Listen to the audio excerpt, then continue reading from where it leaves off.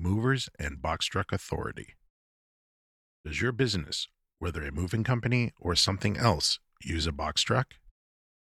If so, you or your employees cannot operate the trucks unless you have a box truck authority.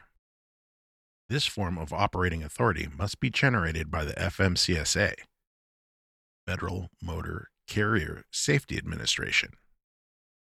This way, you can have all the legal right to transport goods for delivery purposes and cross specific boundaries.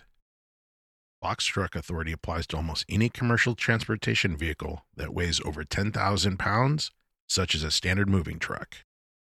Depending on the services that your business provides, there are 5 separate types of trucking authority from the FMCSA that you might need. First, there's a motor carrier authority. This type of box truck authority is for any carrier that transports goods or passengers for money. You can secure this authority by completing motor carrier authorization forms via the FMCSA. The second type of box truck authority is called rental carrier authority. This is for a business that provides the transportation of goods on behalf of other companies. Next, there's a private transportation authority. It is for most private companies that transports their own in-house goods. In most cases, you'll need this authority from the FMCSA if your company uses or produces goods that get transported. The fourth type of box truck authority is known as freight forwarder authority. If you are operating a freight forwarder, this means you serve as an intermediary between a shipper and the company that's transporting goods.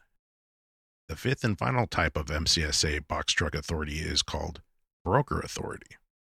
Brokers take care of transportation of services for money, but never transport goods on their own. Instead, they are oftentimes responsible for organizing a rental service that transports goods on behalf of their clients.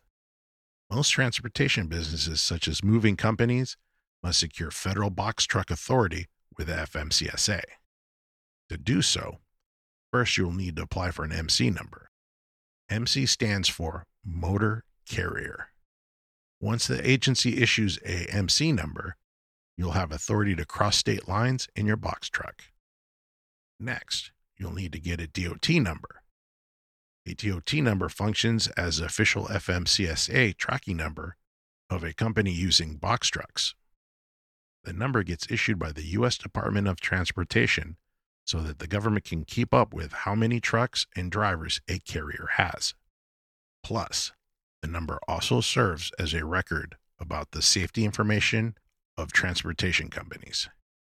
Once you file a DOT number, your business can set up a BOC-3 process agent. You will need a process agent in every state where you're operating box trucks. The purpose of an agent is to access legal documents on behalf of a transportation business. The final major step toward receiving federal box truck authority is to apply for insurance. Your carrier must set up cargo and liability insurance in order to operate. Here at FMCSAregistration.com, our third-party organization is standing by to provide you with box truck authority. Our experts can complete every single registration step in this video on your behalf. This way, your company will have the authority to operate box trucks in any state with ease. Failing to have proper registration when using box trucks can result in major fines and penalties from the U.S. government. This is why you must take the FMCSA authority process seriously. Please click the link below to learn more about setting up movers and box truck authority.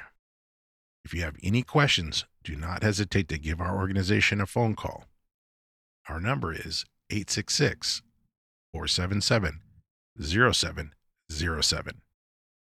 We look forward to serving as your go-to resource for state and federal transportation registration.